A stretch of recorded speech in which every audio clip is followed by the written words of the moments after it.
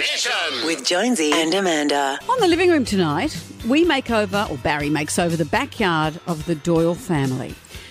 This is a family who have fostered a huge number of kids for many years. And they've also started a charity called Foster Angels. Because when I was talking to Kelly, who's the mum of the family, I was shocked to hear how so many foster kids fall through the cracks in the system. It's such an eye-opener, so I thought we'd get her on so we can all have our eyes open to this. Hello, Kelly. How are you? Hi, Amanda. Excellent. Thank you. How's your backyard going, by the way, without giving away too many secrets of tonight's show? Loving it. Pleased to hear it. So tell us what happened. I wasn't even aware that when kids in foster care turn 18, foster care ends for them. If they're not with a family, if they're in an institution or they're in a foster system, they are booted out at 18. Exactly right. That's when they're legally an adult and government funding for them ceases, and they call their 18th birthday D-Day. And it's not something they look forward to. You know, when my kids were turning 18, there were, parties and formals and schoolies and all of those normal things that young people look forward to. And for the kids in out-of-home care, for a lot of them, it's actually faced with dread because that's when the uncertainty starts. And so where do they go from there? I mean, if you're 18, you haven't had any family skills. Where do you go? Well, some are lucky enough to stay on with carers, and I think there's a bit of a misconception about young people or children enter foster care. They go to one family and they stay there until they're 30 and they move out and get married. But the harsh reality is around a third of children have more than 11 placements.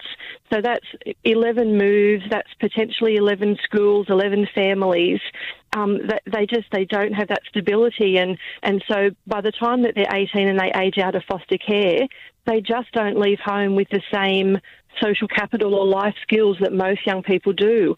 At the moment, there's little more than refuge accommodation, transitional crisis, all of those things that don't give anyone that sense of stability or normality. Yeah, and it owes society so people can actually look after these kids so they don't indeed become a burden on society as well. Yeah, look, absolutely. Their statistical outcomes are extremely poor. A third of them experience homelessness within a year of leaving care. 2/3 haven't completed their HSC, and they sort of start that cycle of poverty very early because without that education, that they have poor employment opportunities and lower wages, and it's kind of a downward spiral, and they're just beginning their adult lives. You were telling me about a study that was done that if the government funded the system till they were 21, how different the outcomes would be. Oh, that's correct. It was a Deloitte economic study a couple of years ago, and the return on investment was incredible. It's just we have to put up that money initially and give the kids the stability and the support until they're 21. Well, this is great. So your story is tonight on The Living Room. You can go to the website to find out how you can help at fostercareangels.org.au. Or would you rather we went to the launchpad.org.au? I think that's the one, is it, Kelly?